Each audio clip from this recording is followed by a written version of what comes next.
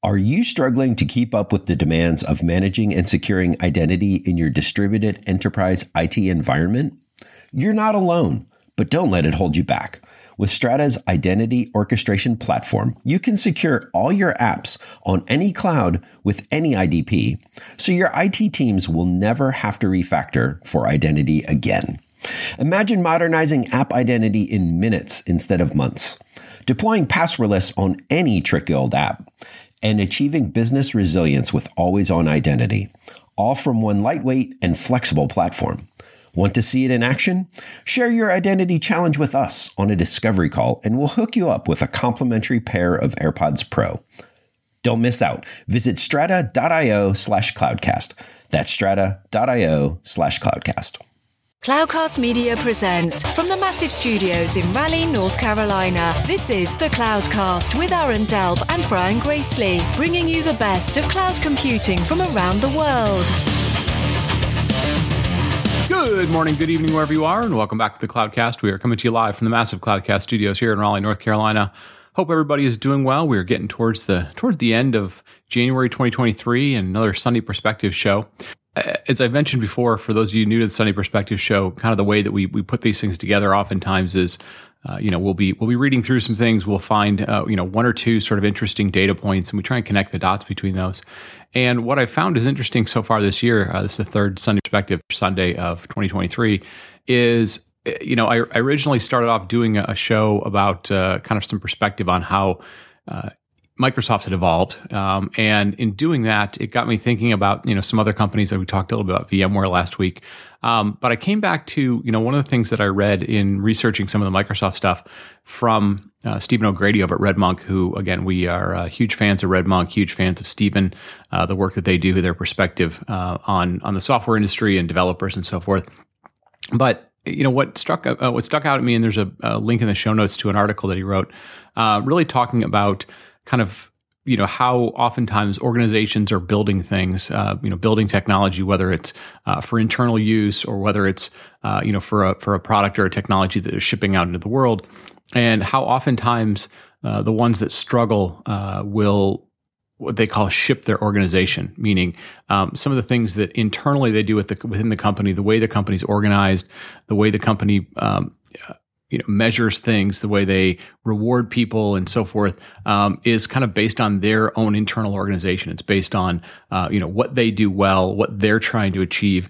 And oftentimes this can be problematic because it is oftentimes in stark contrast or in partial contrast to what's really needed by their customers, what's needed by the marketplace that they're trying to serve. So whether that's an internal customer or an external customer. And it really got me thinking about a bunch of experiences for myself over the years, as well as, especially as we do some of these retrospectives on different companies. I think about things like, VMware trying to move from, being a software company into doing vCloud hybrid, or what was eventually became called vCloud Air, trying to get from software into the cloud. I've seen a number of companies do that and struggle with that. We've seen a number of companies who, do some things in which they seem to have a really interesting product, but they can't seem to sell it. They can't seem to get market adoption. We talk all the time to companies who internally are trying to roll out things, and they can't quite figure out why this, great technology that they put together doesn't work. And so what I thought I would do on today's Sunday Perspective is really kind of dive a little bit into, why we oftentimes say that, the people side of this is hard. The technology is the easy part of this industry. People side of it is hard.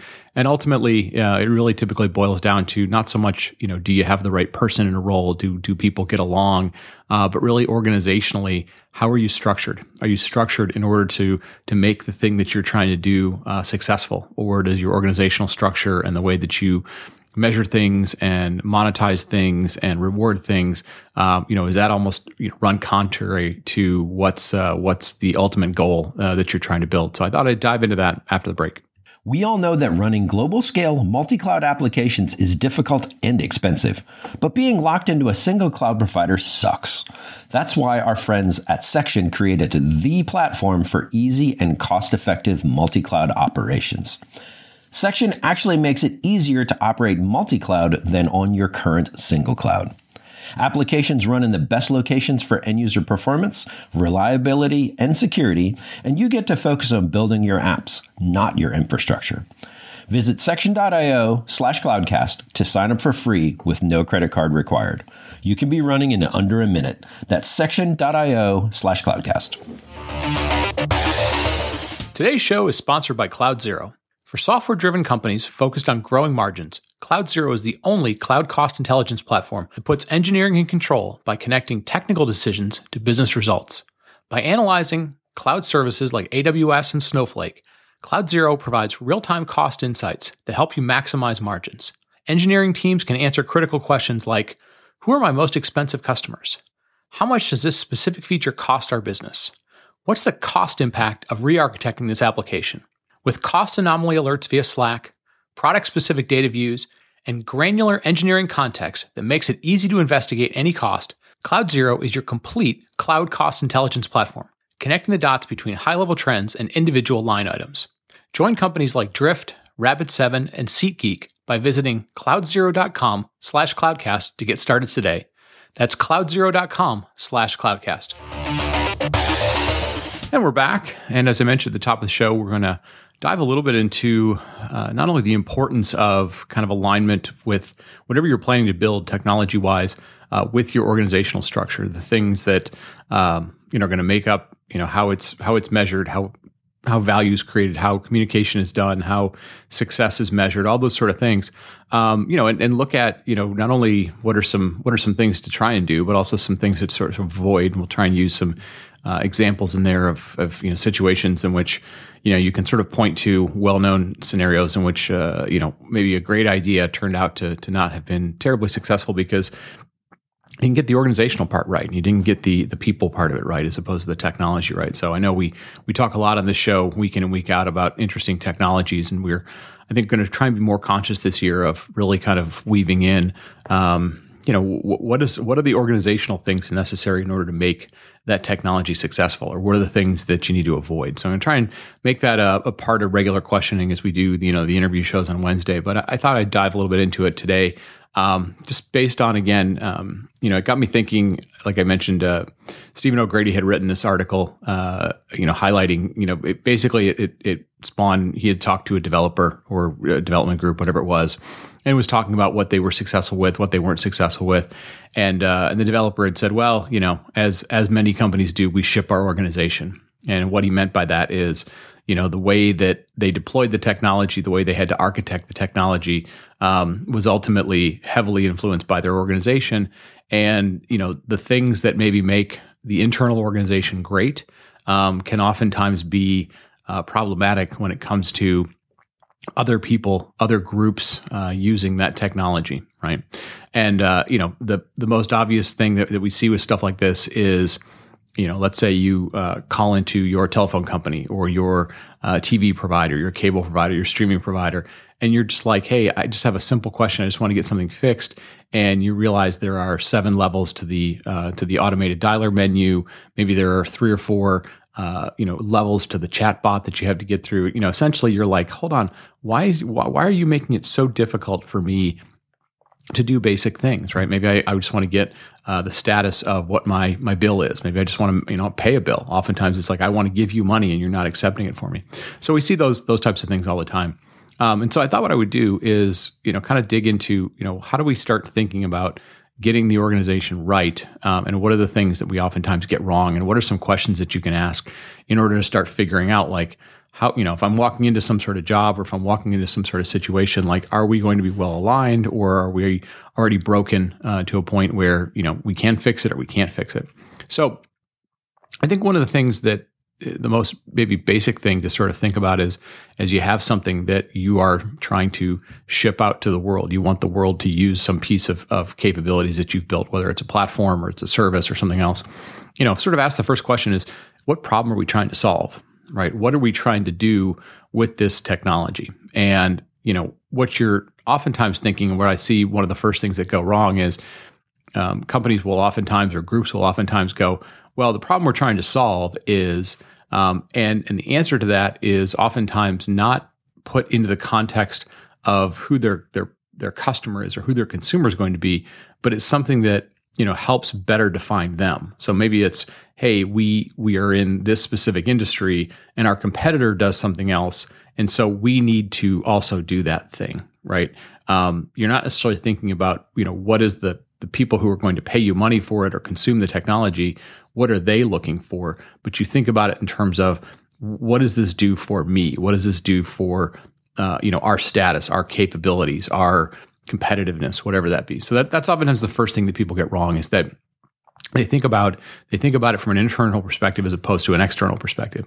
The second thing that you often have to do is you really have to ask yourself, does the customer, does the consumer of what you're doing, do they understand what you're providing? And more importantly, do they know how to associate the value that they want, the things that they want, the things that they're willing to pay for with what you do? Because if it's very difficult to understand how, you may actually get what their problem is right? Maybe you're able to solve the problem that they're trying to do, but you do it in such a way that they're not able to go, oh, okay, I think that's valuable to me, right? And sometimes this is just simply a pricing thing. You've priced it way too high for what they do. But again, this goes back to, do you understand what your consumer, what your customer, what your user is looking for? And you do that in a way that not only you understand their point of view, such that you're solving their specific problems that they don't want to deal with, but more importantly, do you understand how to represent or recognize the value that they expect out of doing that? Do they save money? Do they save time? Do they save toil and hassle because they don't have expertise? Do you give them a bunch of options, and those options are valuable to them because maybe those options are things that they can then build upon, in which they can monetize things, or they can create opportunity for themselves. And so you take a small piece of that. So I feel like that's the first thing that oftentimes gets mixed up, gets misunderstood as we talk about, is your organization well aligned to the technology that you're building? It's really just instead of having an inside out perspective, is having an outside in perspective on, why are we doing this? What is the value that's created? Is the value that's created understood by somebody else in such that they can consume it and get value from it? Or is it a long road in order to get that value? You want to make sure you have that outside in perspective, understand value, understand, not only the value that you think you provide, but the value that other people perceive that they're going to receive from you, and understand, is that a one-time thing? Is that a multi-time thing? Is that a long-term type of thing? And really kind of understand that. That's the most important thing. And again, you could almost say that for any business, right? There's no reason you go into business if you're not going to provide value to your customers and understand what customers' problems are, as opposed to just delivering something that you think benefits your company's portfolio. You need something. You need a red thing. You need a big thing. You need a whatever. The second thing that I think it really has to be understood is, this thing that you're going to build, what does it look like from a funding perspective? What does it look like from an expansion perspective? So what this really means is, who's going to put the initial funding in for this? Because anything that you build, oftentimes you're going to have some mix of how much of the costs are up front, how much of the costs are going to be ongoing costs. So, in the case of something like software, most of the cost of building the initial software is all up front. It's all people. And then once you've built that software and you're shipping it, or you're running a service, you're delivering a cloud service, for example, the ongoing costs are much, much smaller compared to that initial cost, right? So you want to understand, how are things going to be funded? And then, what happens as things need to expand, right? Like, will that expansion come from, the same source of funding? Will that expansion come from only happen if the thing that you've built is profitable and is able to basically pay for itself as it goes along? And then, how will changes happen as you go along, right? So not only do you know where funding's coming from, you need to know where additional funding will come from. And so as things expand, where is that going to come from? And then also understanding, how will things change? So, as things evolve, as things change, what will be the model for that happening? In some cases, maybe you've built a platform, that thing's going to evolve and people are going to build on top of it. You're going to get customer feedback. Sometimes that feedback is going to come from internal groups saying, hey, we no longer are going to fund this, or we're no longer going to provide support for certain things, or whatever. So, the second thing you really kind of want to understand is sort of follow the money. What's the money going to look like up front? What's it going to look like as things expand? How is the money going to be allocated? Is it based on, there's a runway for getting certain things to work, sort of the startup model of like you get a bunch of money up front and you can, burn through it accordingly. But, the next round of being able to get funding will be based on success, or it could be some other metric. Will it be, this thing has to sort of be self-sustainable from day one beyond the initial funding? You want to understand all those sorts of things. And then the next thing you really kind of want to understand is, how are we measuring things, right? How do things get measured? And this is incredibly important. And I don't mean this in the sense of like, hey, we have we attached a monitoring tool, we attached a Datadog or a Prometheus or something to this, and we can get a bunch of stats. What I mean by this is, do you really understand the full value chain in terms of, again, going back to my customer, but sort of the full value chain of, is this something that if it's internally used, how is it internally communicated? How are the internal users, how are they using it? How do they see value in it? How do you measure that, right? And so, you want to, but, if you're dealing with something you're selling, you need to understand also what, what's the selling process that goes on with this? So, do you sell this directly to your customers? Do you have a sales force that's involved? Do you have a sales channel that's involved? So you sell through a secondary type of thing. So for example, if you're, AT&T, you may sell your phones directly. You may also sell them through Apple, but you may also sell them, if you're Apple, you may sell them through AT&T. You may sell them through, a big box store like a Best Buy or Fry's or whatever it might be. Maybe you OEM it through something else. You need to sort of understand all those things. And when I come back to how do you measure stuff, what I'm really getting at is yes, you want to understand how you measure things from an efficiency perspective. Are we responding in a reasonable time? Do we have SLAs that we have to meet? Do we have monetary, penalties if we don't meet those things? But you also really want to measure, especially as you start to get into who your customers are or what your channels are for distributing these things, communicating these things. How do you structure it such that they're successful, right? And what I mean by this is, and I'll give you a basic example. If you have a sales force, oftentimes the sales force is going to be measured on, total dollars sold. That's typically the most, common thing. But maybe you have parts of your value chain that are measured on things like how many meetings are created, or maybe you're measured on, some sort of efficiency thing, like, hey, how many steps does it take to provision something? You're trying to do self-service. How many steps are there to provision something? And what you're looking for here is a couple of things. Number one, you're trying to measure yourself in terms of some sort of benchmark, right? Because the last thing in the world that you want to do is, let's take a common example that a lot of us see. So maybe you've built an internal self-service platform for your developers. You're trying to say, we are a platform engineering team. We're here to enable developers to be successful. Forget about what kind of application they built, whether it's a microservice or a monolith or whatever. Maybe you're just there to go, hey, we're here to make sure that when you have an application that you feel is ready to ship and make available to whoever your end customers are, we're going to help you deploy that, and we're going to help you deploy it in a safe, secure way.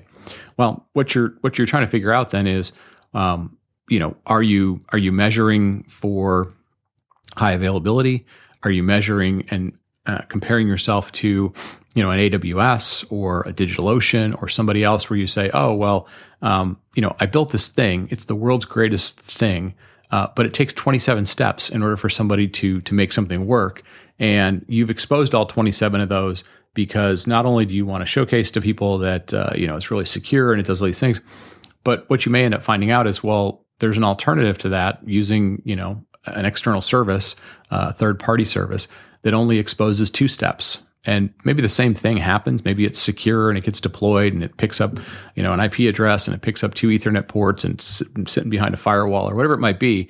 But you want to be measuring not only, what you've done, again, SLAs and response times and availability, but you also want to be measuring what's your customer experience, because your customer will ultimately be measuring what that looks like, right? If it takes them 27 steps to do the same thing that somebody else can do in 2 steps, you're going to get a lot of pushback about, well, why do we have to use you guys? Well, if you're that much more difficult, maybe I should start exploring more and more of it, and you start figuring out, oh, wow, not only is it 27 steps, but it's also 3 times as expensive, or it's whatever. All right. So you want to be measuring really everything in the value chain. You want to measure yourself.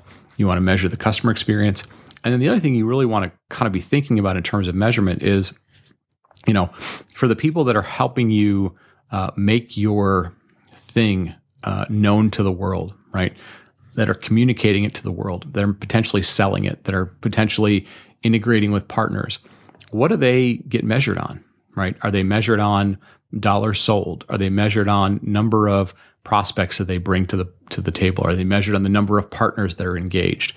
Are they measured on something else? And the reason I mentioned that this is so important is because ultimately, and there's an old saying that the best way to figure out somebody's sales compensation model, if you're talking about salespeople, is to go look at their comp plan. Because what will ultimately happen is, if you are paying somebody or you're compensating or you're measuring somebody on some model, they will ultimately try and figure out the easiest way for them to achieve their numbers, especially if there's some sort of monetary compensation in there.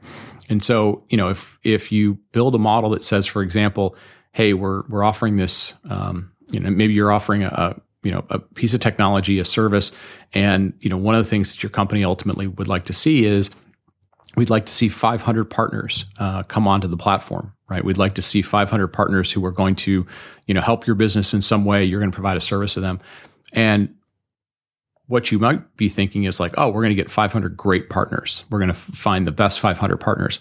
But if you build your model such that salespeople are compensated on just the volume as opposed to the quality of those partners, for example, you're going to get a volume of 500 partners. That won't be a problem because there'll be a financial monetary incentive to get to 500 partners. But unless you put a quality metric in there, you may get 500 partners who either aren't aligned to what you're trying to do, who, call the customer service desk 24/7 because they're not qualified. They don't have the technical needs. They don't have the domain knowledge that you need. All those sorts of things need to happen, that will happen if you allow the system to do that, right? So this is, again, where measuring things and putting things in place that align to what you're ultimately trying to do, and then understanding, what will happen on the flip side if you don't put certain things in place, right?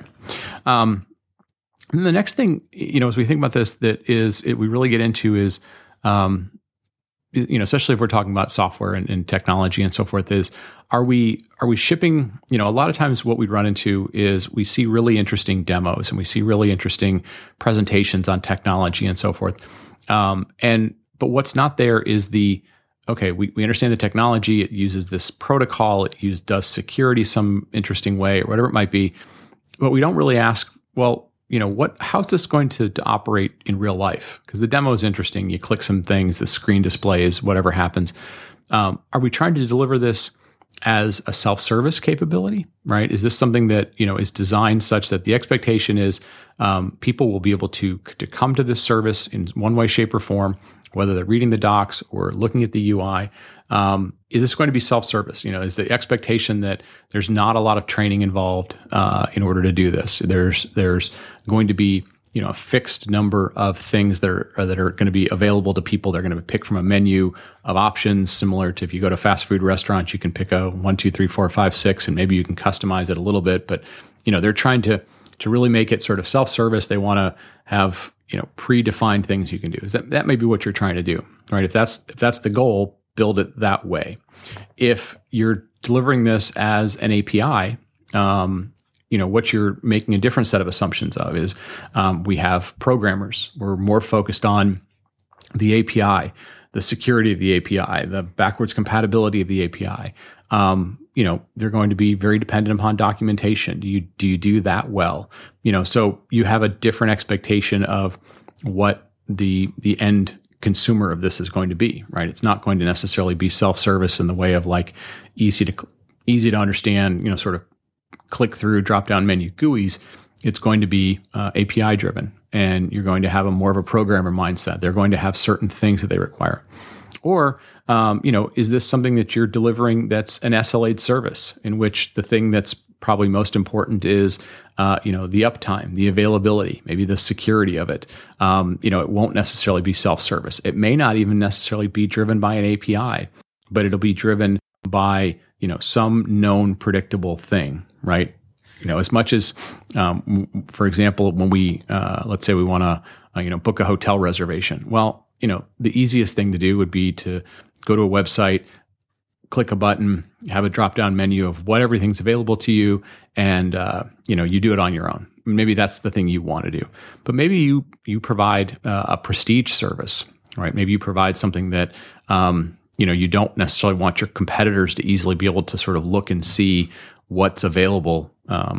Maybe you provide a higher quality type of thing, and so.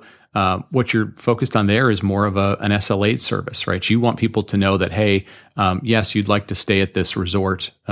You'd like to see what's available. You click a button and it says, hey, we will get back to you within an hour.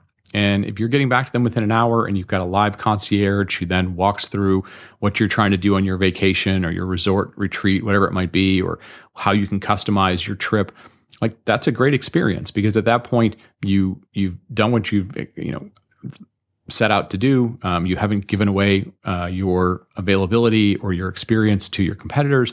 At the same time, you've responded back to your customers in a well-known, defined way. You do it every single time, and then you can bring that personal touch to it. And again, this really gets to, what do your customers expect from you? Oh, okay, it's not a cookie cutter thing. There's some customization involved. They enjoy talking to a live person, and that may be a better fit. But in other cases, if you're just sort of booking, for example, commodity hotels or commodity rental cars or commodity flights, yeah, you don't want to be involved with somebody. You don't want to wait 45 minutes on the phone. You don't want to wait an hour. You want to be able to check, because maybe you're comparing 2 or 3 different things at the same time. So again, it really gets to, kind of this hierarchy of, did you know what the customer wants? Did you measure the things that are important to them? Did you think about, how those measurements might be problematic or advantageous to what you're trying to do? And then understanding, how do you deliver that in a way that is best aligned to, what the customers want? Because the more the customers want, the more likely they are to come back to your service, because there's value aligned to it. Now, the next sort of things that we run into that are oftentimes, good or bad or problematic, or things you have to think about is, are oftentimes, especially as we think about these, what do we ship and what are we doing? Are we building sort of centralized platforms? We've seen that quite a bit, and in some cases they work very well. In other cases they don't work very well. But are we building centralized platforms, or are we doing things on a group by group basis? Right. So a lot of what we've talked about in this show over the many years is how there's been this trend from going from centralized IT, centralized buying cycles, centralized budgets, to more distribution, sort of on a group by group basis. So this group doesn't necessarily like working with central IT. This group has certain unique needs. This group, is going to have buying patterns or usage patterns that are way different than everybody else. And you really got to think about, how much does that centralization versus decentralization come into play? Because on one hand, the decentralization is going to give you a lot more flexibility. It's going to allow you to have much more input into the thing that you build or what's going on. But at the same time, you may not internally have any sort of structure. In fact, you may have anti-structure that allows you to sort of figure out, hey, what are the best practices from that other group? What could we have learned? What could we have fast-tracked by working with somebody else? Do we have within our team expertise to do architecture? Do we have expertise to do all these things? Or are we just sort of mediocre at doing this, but we do that because, everything is group by group. And so there's going to be some pros and cons to being centralized versus decentralized, how unique what you're doing is, but also, what is the internal culture within your company? Is it competitive? I've heard of scenarios at banks in which, and a couple banks are famous for this, where they will go, hey, here's the project we're doing, and we're actually going to set 2 teams off to go see who can build the best one, and the one that wins keeps going, and the one that fails, oftentimes they're no longer with the company anymore. So that's a kind of an extreme example, but we've seen scenarios like that in which internal competition is set up. Again, that may or may not be a good thing for what you're trying to do. Depends on, again, what's your company's culture? What are you trying to do? Who are your end customers? How is this thing going to work long term? And then I guess the last thing to sort of keep in mind as you're working through different things is what are both your short-term goals and your long-term goals. And this is something that startups face all the time. Is that long-term you'd like to build a huge organization. You'd like to build these wonderful products, super feature rich, lots of things to do. But the reality is if you don't have users of the product, if you don't have customers, if you don't have people paying you, or a number of other things in the short term, that long-term possibility may never happen. You may burn through all your money. You may make so many mistakes that the leadership that's given you these opportunities loses faith in you. Maybe you make certain mistakes early on that are so bad that technically you can't recover for 6 months or a year or whatever that might be. And so you're always having to sort of balance short-term goals and long-term goals, and you're really trying to also, as we think about this from an organizational perspective, how well do those align with what the company's dealing with, right? So, in a lot of cases, I'm sure, and this is going to be relevant to a lot of different companies, maybe last year or the last 2 years, you've had a lot of flexibility because the economy's been good. Maybe you've had a lot of funding available to you, and come into this year and things are tighter. The economy's different. Maybe funding models are going to be different. And so maybe whereas you've had a longer term or a midterm, kind of approach to what you're doing and how you're building things and how you're engaging with your customers, you may really suddenly be forced to make a lot of short-term decisions. Maybe your budgets are cut back. Maybe you aren't going to be able to hire those 2 people that you really were expecting to expand what you're doing. And you have to think about, okay, how do we then adjust to what's going on? And so you're constantly having to sort of make sure you have alignment or understanding of what are your group's short-term goals versus long-term goals, but also do you have dependencies on other groups, parent groups, funding groups, your internal customers, your external customers, as to what their short-term and long-term goals are, and do you have alignment of those? Can you stay aligned to those? Are you going to be kind of go off the road because things changed? So all those things I think I've found over time, if I sort of recap and walk through these, do you understand the problem that you're trying to solve? The customers care about, your customers care about. Do you understand the value they perceive in that? And can you demonstrate that value? Do you have a very good understanding of how things are funded, both, near term, long term, how things are going to change, how things are, if things expand, how that funding works. So make sure you, again, follow the money. You really want to understand how things are measured, both internally as well as externally, the dependencies that you have along the way, the things that could create behaviors that are good behaviors or in other cases, bad behaviors. Do you know what type of service you're offering? Does the type of service you're offering best align to what your customers want? And is that potentially going to cause great conflict with, how your organization runs? Maybe you want to offer a premium product, but your organization is notoriously cheap, or they, don't appreciate good customer service, right? So you want to, make sure you understand that. And then you want to really kind of understand, is your organization one that embraces centralization? Do they embrace decentralization? Do they have methods of internal communication such that either one of those groups can be successful, or are you very siloed and communication doesn't happen all that frequently? And then do you have really good alignment between long-term and short-term goals? And I think if you think through those 5 or 6 things, and again, there's probably lots of other things, and things can get specific what you do. If you've thought through those 5 or 6 things, I think you'll often find that you may not always get the organization that you want. You may not always be in the best situation to build the thing that you're trying to do with your organization, but at least it gives you sort of a framework of, what is success going to look like? What could failure look like? And then what are some of those areas, if they're not all well aligned or they're not sort of best laid out for what you want to do, how can you adjust them? Either you adjust or they adjust, depending again on how strong your culture is, how much you're able to adapt your culture, how much your group is able to have an influence on those things. So anyways, with that, I'm going to wrap it up. Another Sunday Perspectives. Thank you as all for listening. We are off to a great start for 2023. In fact, as I look at some of the numbers, it looks like we've gained quite a few new followers. So really excited for anybody who's telling a friend about the show. We've gotten a number of really nice 5-star ratings here recently, in however people are listening to their podcast. If you get a chance to do that, it really helps us. Again, your feedback, even if it's into the systems, even if it's not necessarily directly to us, does have an influence on other people finding the show and again, telling a friend and helping us grow the show. So excited for a lot of stuff coming up this year. We've got already shows booked out through February and March. Really excited about what's coming next. So thanks as always for listening. Thanks for telling a friend. Thanks for listening to the show, and we'll be back next week. Thank you for listening to The Cloudcast. Please visit thecloudcast.net to find more shows, show notes, videos, and everything social media.